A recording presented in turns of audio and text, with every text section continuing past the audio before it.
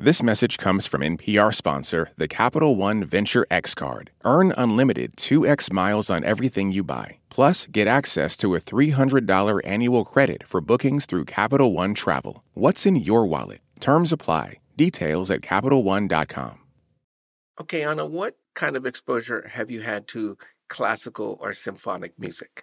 Actually, a good amount, Felix. I don't doubt it. You're well-rounded.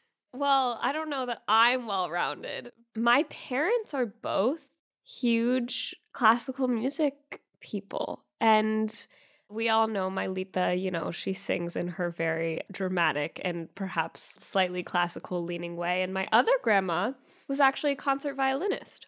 That's our automatic, the perception that Latin music is this one thing. My Latino music growing up in many ways was classical. That's great, because this week we're going to talk to a classical or symphonic music composer. A very cool classical composer. I mean, not your typical, I think we all have our idea of the image of the classical composer, and it does not include someone with very cool pink hair and blue nails like our guest this week. It's actually purple hair, and it belongs to Angélica Negrón, a composer, musician from Puerto Rico, from San Juan.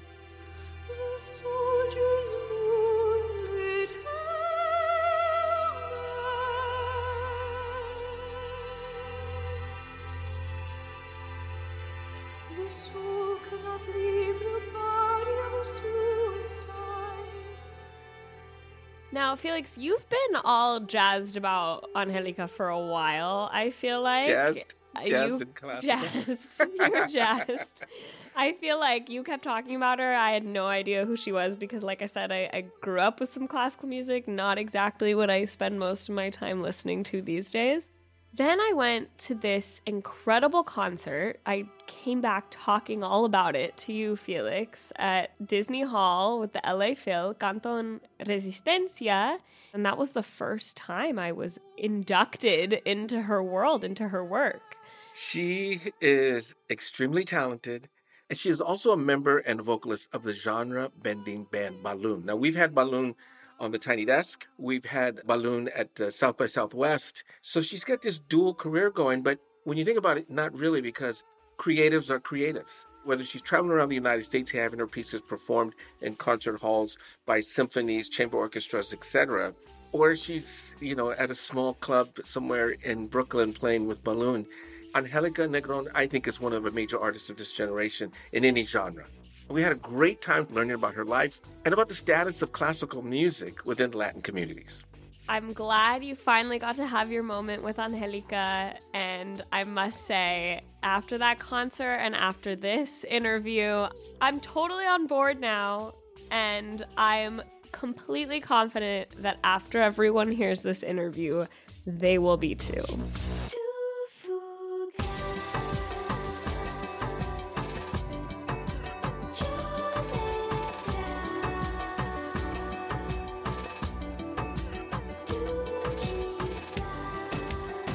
Puerto Rico's known for a lot of different types of music, but classical isn't one of them, right? Symphonic music isn't one of them. Right. So who were your role models? How did you even know what a composer was? And how did you decide to take that route without the emotional or physical support network? I came to composing kind of late in my early 20s.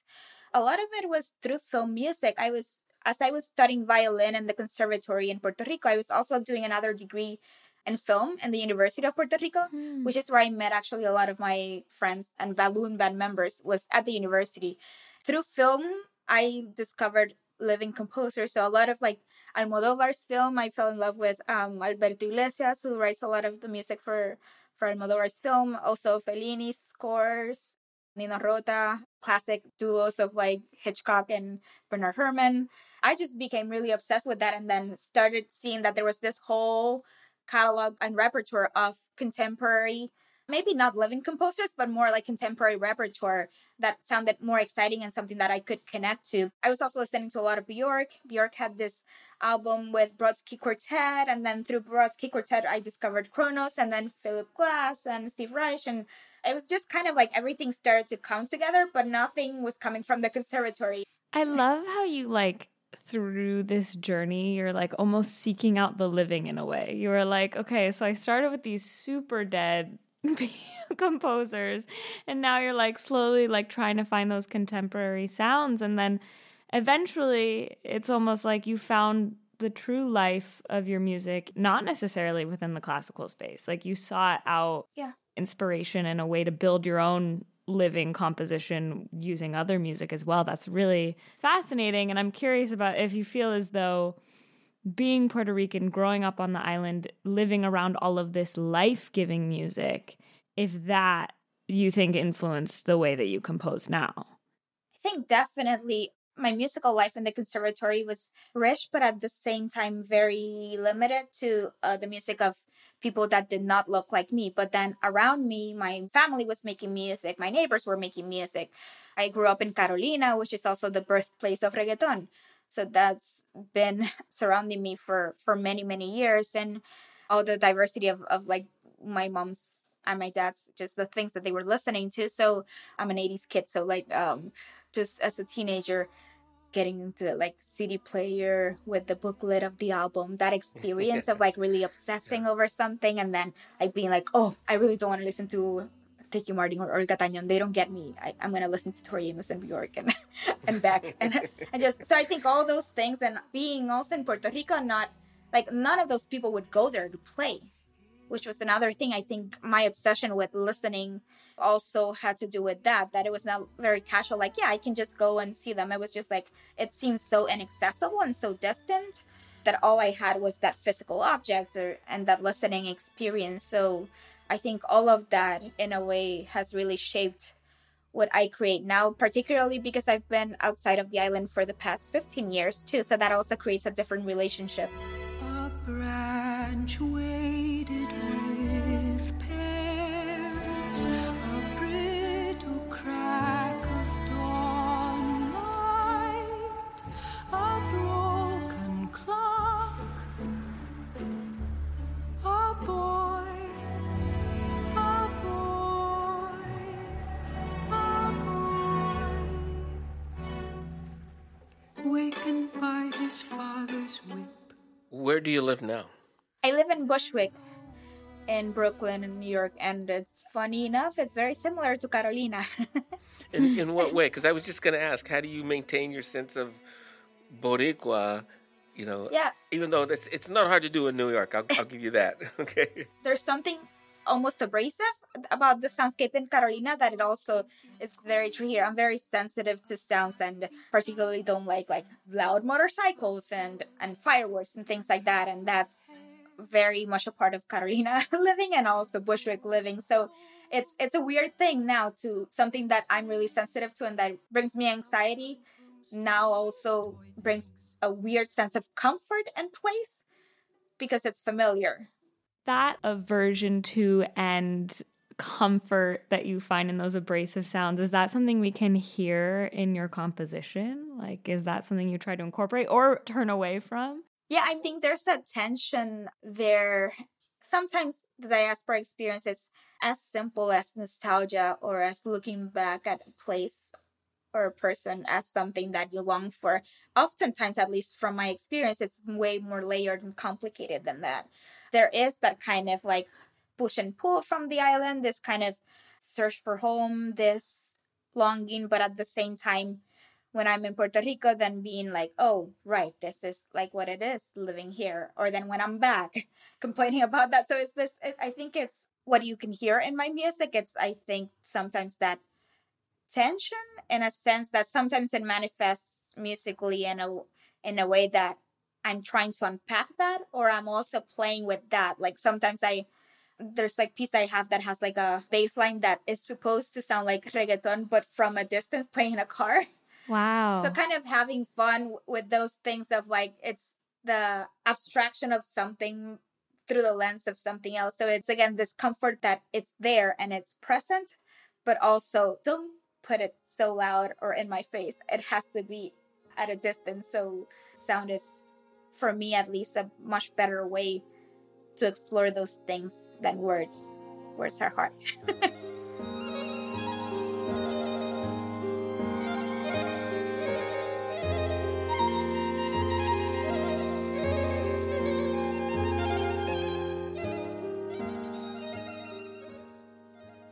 So cool. It's almost like composing the classical landscape. It gives you the opportunity to like finally do with those sounds what you would ultimately want to do with them.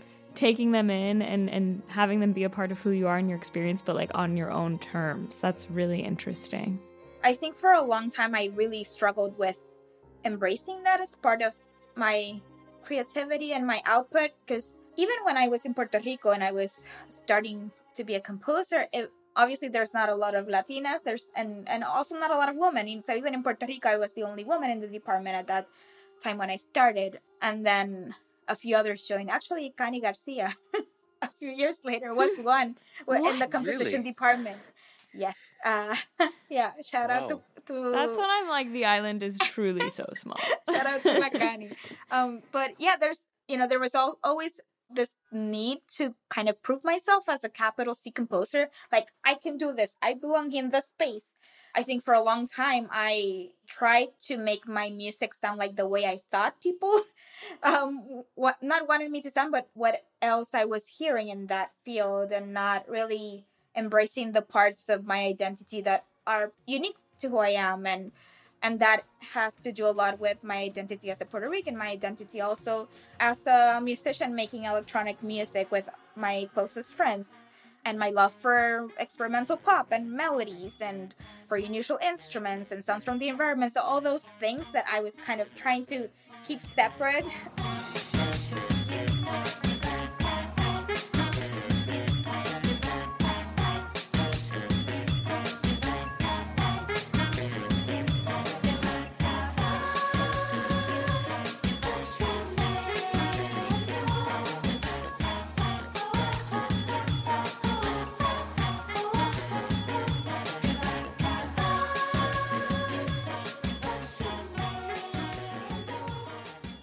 We'll be back with more from Angélica Negrón right after this break.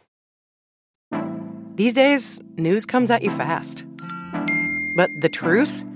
Getting there takes time. There's something that hasn't been disclosed yet. Embedded is a podcast that takes the time to look beyond the headlines. How did this happen? How did we get here? With original documentary storytelling.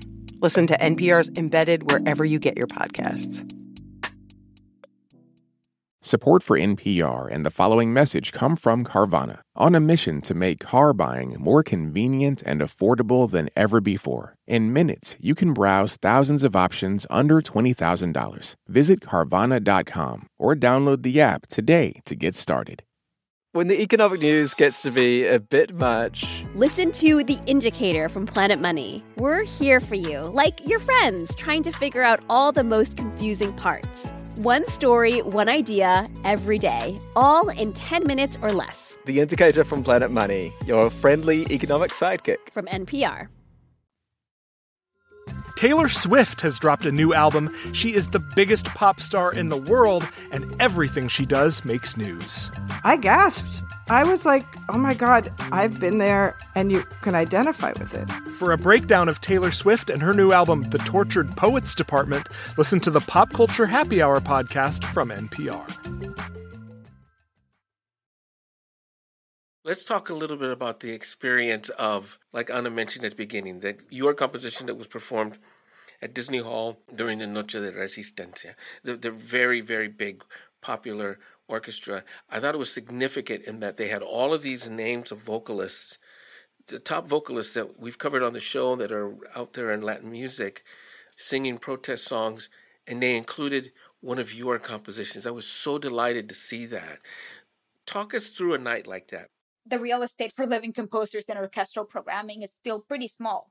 But there are orchestras that are making a huge difference in that, like the LA Philharmonic. And they programmed my piece that week in a few concerts, 3 evenings. 2 were more traditional classical concerts. And this one, Canto en Resistencia, was with a lot of really amazing singer-songwriters. Ile was there too, which was so great to reconnect with her. She was actually my student when I was teaching in the conservatory a long time ago. Everybody knows. I'm like, who didn't go to this conservatory? Yes. Did Bad Bunny go to this conservatory too? No, sadly, no.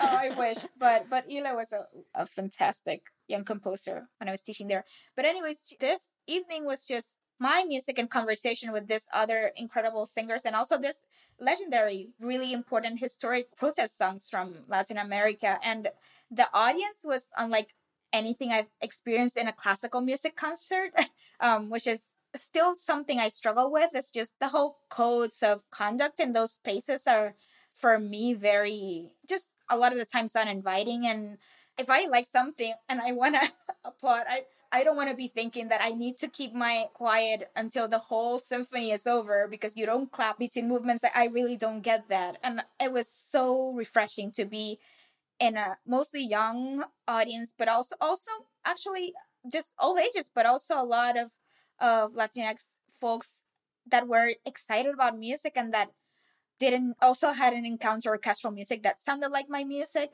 It was really special. I think sometimes I feel pressure to, when I'm invited to those programs, to have a piece that has a specific, it could be political or social standing or something that has a message. And it's very liberating to be invited in those spaces just for what you write and not because you're checking boxes or because you're writing something that has to do with your identity. And I wrote a piece about a plant that I used to play with as a child called Morivivi, the touch me not plant that you would touch and then it would shrink. I allowed myself to be simple, and even if it was a massive medium of such a big orchestra, but just that possibility that I could be in that space and that I didn't have to change anything about myself. And my mom was there too, which made it even better. You talk about, I think you called it representing the multiplicity of your identity or something beautiful like that. I'm probably messing it up. But is there a part of you that is, like you said, you incorporate some beats of reggaeton, but like you want to have it in the background in the car, feeling like it's distant and incorporating some of the things, but in your way and at your speed. And is there ever in something that you feel that's like a pressure to incorporate those things more visibly, or do you include sounds or experiences that are not your own? Like, do you want to just be like, I'm Angélica and I'm making my music the way that it feels right to me? I did struggle with that. I joke with some friends that sometimes commissioners or organizations think that I write a piece and then I just throw adobo on the score. And it's like, there we go. Because sometimes there is that pressure to perform my Latinidad, right? Because I'm the only one there, oftentimes. And then, I mean, I'm really drawn to humor, and I think almost humor as a form of resistance too. And I love finding ways to be reverent about it and play with that. I have a piece called Turistas that is inspired by a scene by Mariela Pavon, who's also known as Chekin Mela. She's a wonderful illustrator and comedian from Puerto Rico. She's famous for her horoscopes. But she has this scene called Turistas that is all stories that when she was working in a lobby in a hotel in El San Juan, things that the tourists told her. Questions about her, about Puerto Rico. Just, it says so much about our colonial relationship with the U.S. And then I wrote a piece that's inspired by that also shows the images as the musicians are playing, but it has parts that in the score it says like you're trying to dance with two left feet. It's like playing with the idea of like reversing the gaze for me, and finding opportunities to do that feels like a way. And I also like in that one sample something from Sesame Street, that Los Pioneros de la 21, but through Sesame Street, so for American audiences.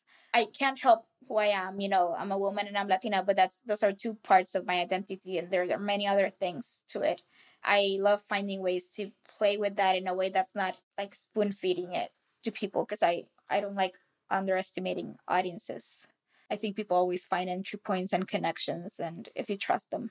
Mm-hmm. And see, that's what I was going to ask you about, because I think that sometimes when it comes to orchestral or classical music, I think a lot of times, a lot of people, not just Latinos, but they sort of self-edit themselves out because they don't hear anything of themselves in the genre of the music.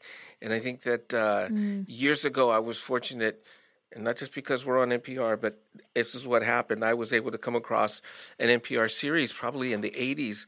It was all about the history of classical music in Latin America, dealing with Carlos Chavez in Mexico, Ginastera in Mexico, Villalobos in Brazil, even a feature on Pablo Casals, the great cellist, it was mind-opening for me, because then I was able to see, well, there is a place for me in this stuff, where I thought it was just mostly old dead white guys.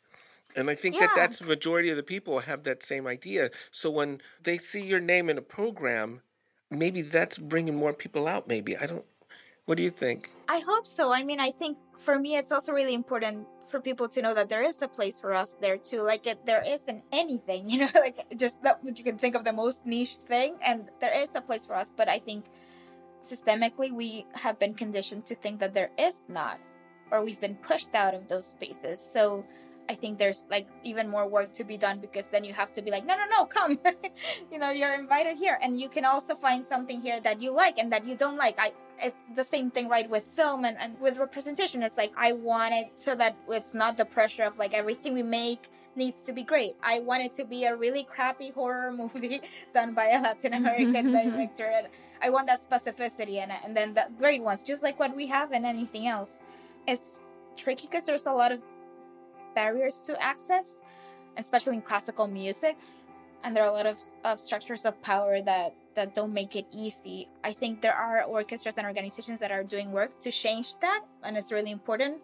But then at the same time, I want to see it across music education, for example, too. Like, there's this initiative, posters of Black composers, of women composers that they're doing. I remember once walking into a first grade classroom in Orlando. I was doing a residency with the Orlando Philharmonic, a wonderful organization. I was doing some community outreach, and we're going to make music with this first graders. All these students, most of them had moved out of Puerto Rico after Hurricane Maria.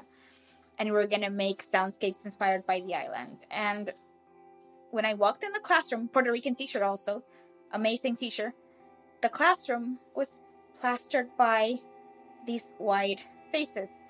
And that's telling them, without us knowing, right? Or being so aware of it, that those are the composers, right? And then I'm walking into a space just one time, because I don't see them weekly or daily. And then I'm like, you can be a composer. Let's do it. It takes a lot of undoing of the past too, because everything else is telling us we don't belong there. I think more initiatives that really are aware of those things and how we can shake those structures up so that we are unapologetically occupying those spaces and asserting our place. Because that's also going to bring more people to the concert hall, because they want to see themselves in the music. They want to hear their stories in the music too. I wonder too, like, if in some ways, and I'm curious, honestly, what you think about this, if it's, some of it is a modification of what that entry point is, or what even we see like the legacy of classical music as, because it's like, yeah, you could look at it and be like, it's Beethoven, it's Bach, it's all of these things. Or I think about when I listen to like Juan Gabriel playing to a live audience, and he has the whole, choral arrangement in the back and the big symphonic noises. I'm like, classical music in many ways, like, my family's from Mexico, feels distinctly Mexican to me in some ways. Like, I hear that big, grand kind of like sounds and occupying those spaces, and I'm like, that's a distinctly Latino thing to be that like fuerte with your music. What more melodramatic thing than an orchestra, right? That's our thing. That's our thing.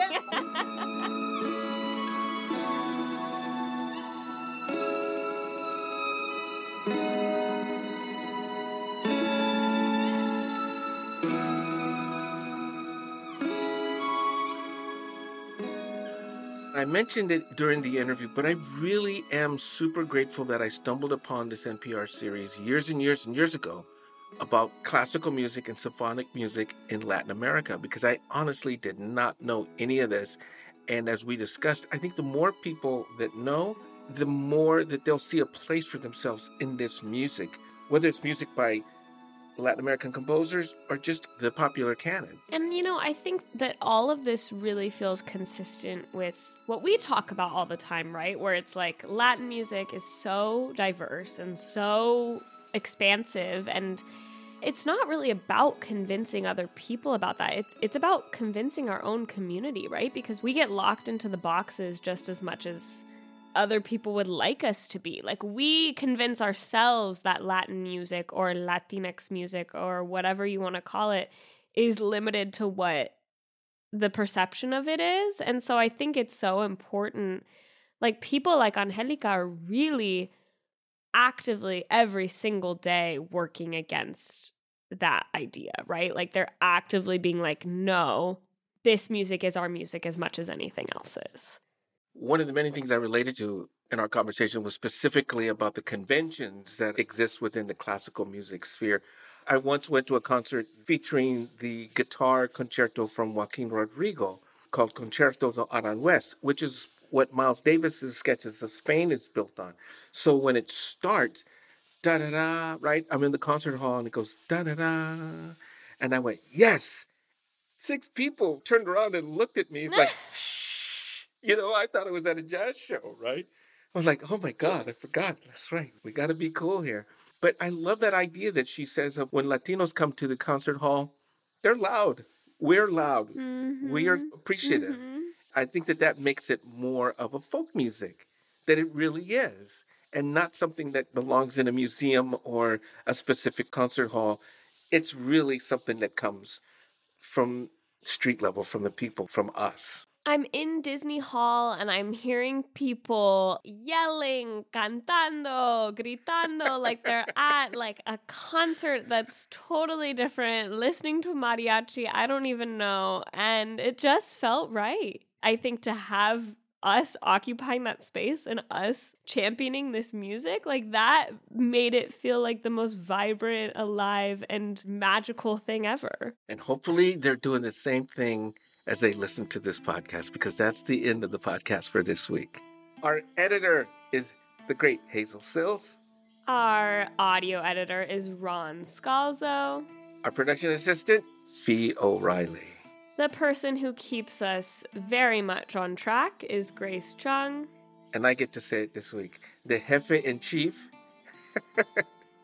Keith Jenkins, VP of NPR Music and Visuals. You have been listening to All Latino. I'm Felix Contreras. I'm Ana Maria Sayer. Thanks so much for listening. We'll see you next week.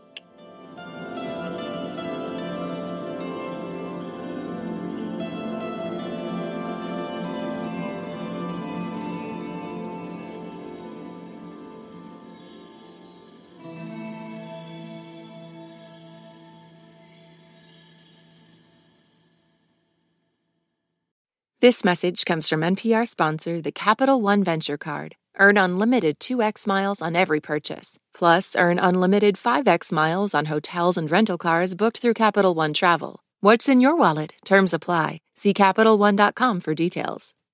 Hey, I hear you have a birthday coming up. Yeah, you. If you're listening to this, that means you have a birthday coming up eventually. And here at Life Kit, we want it to be a special one. Magic can happen and good luck can happen and serendipity can happen if we're open to it. How to have a good birthday, even if you're not a birthday person. That's on the Life Kit podcast from NPR. Jasmine Morris here from the StoryCorps podcast. Our latest season is called My Way. Stories of people who found a rhythm all their own and marched to it throughout their lives. Consequences and other people's opinions be damned. You won't believe the courage and audacity in these stories. Hear them on the StoryCorps podcast from NPR.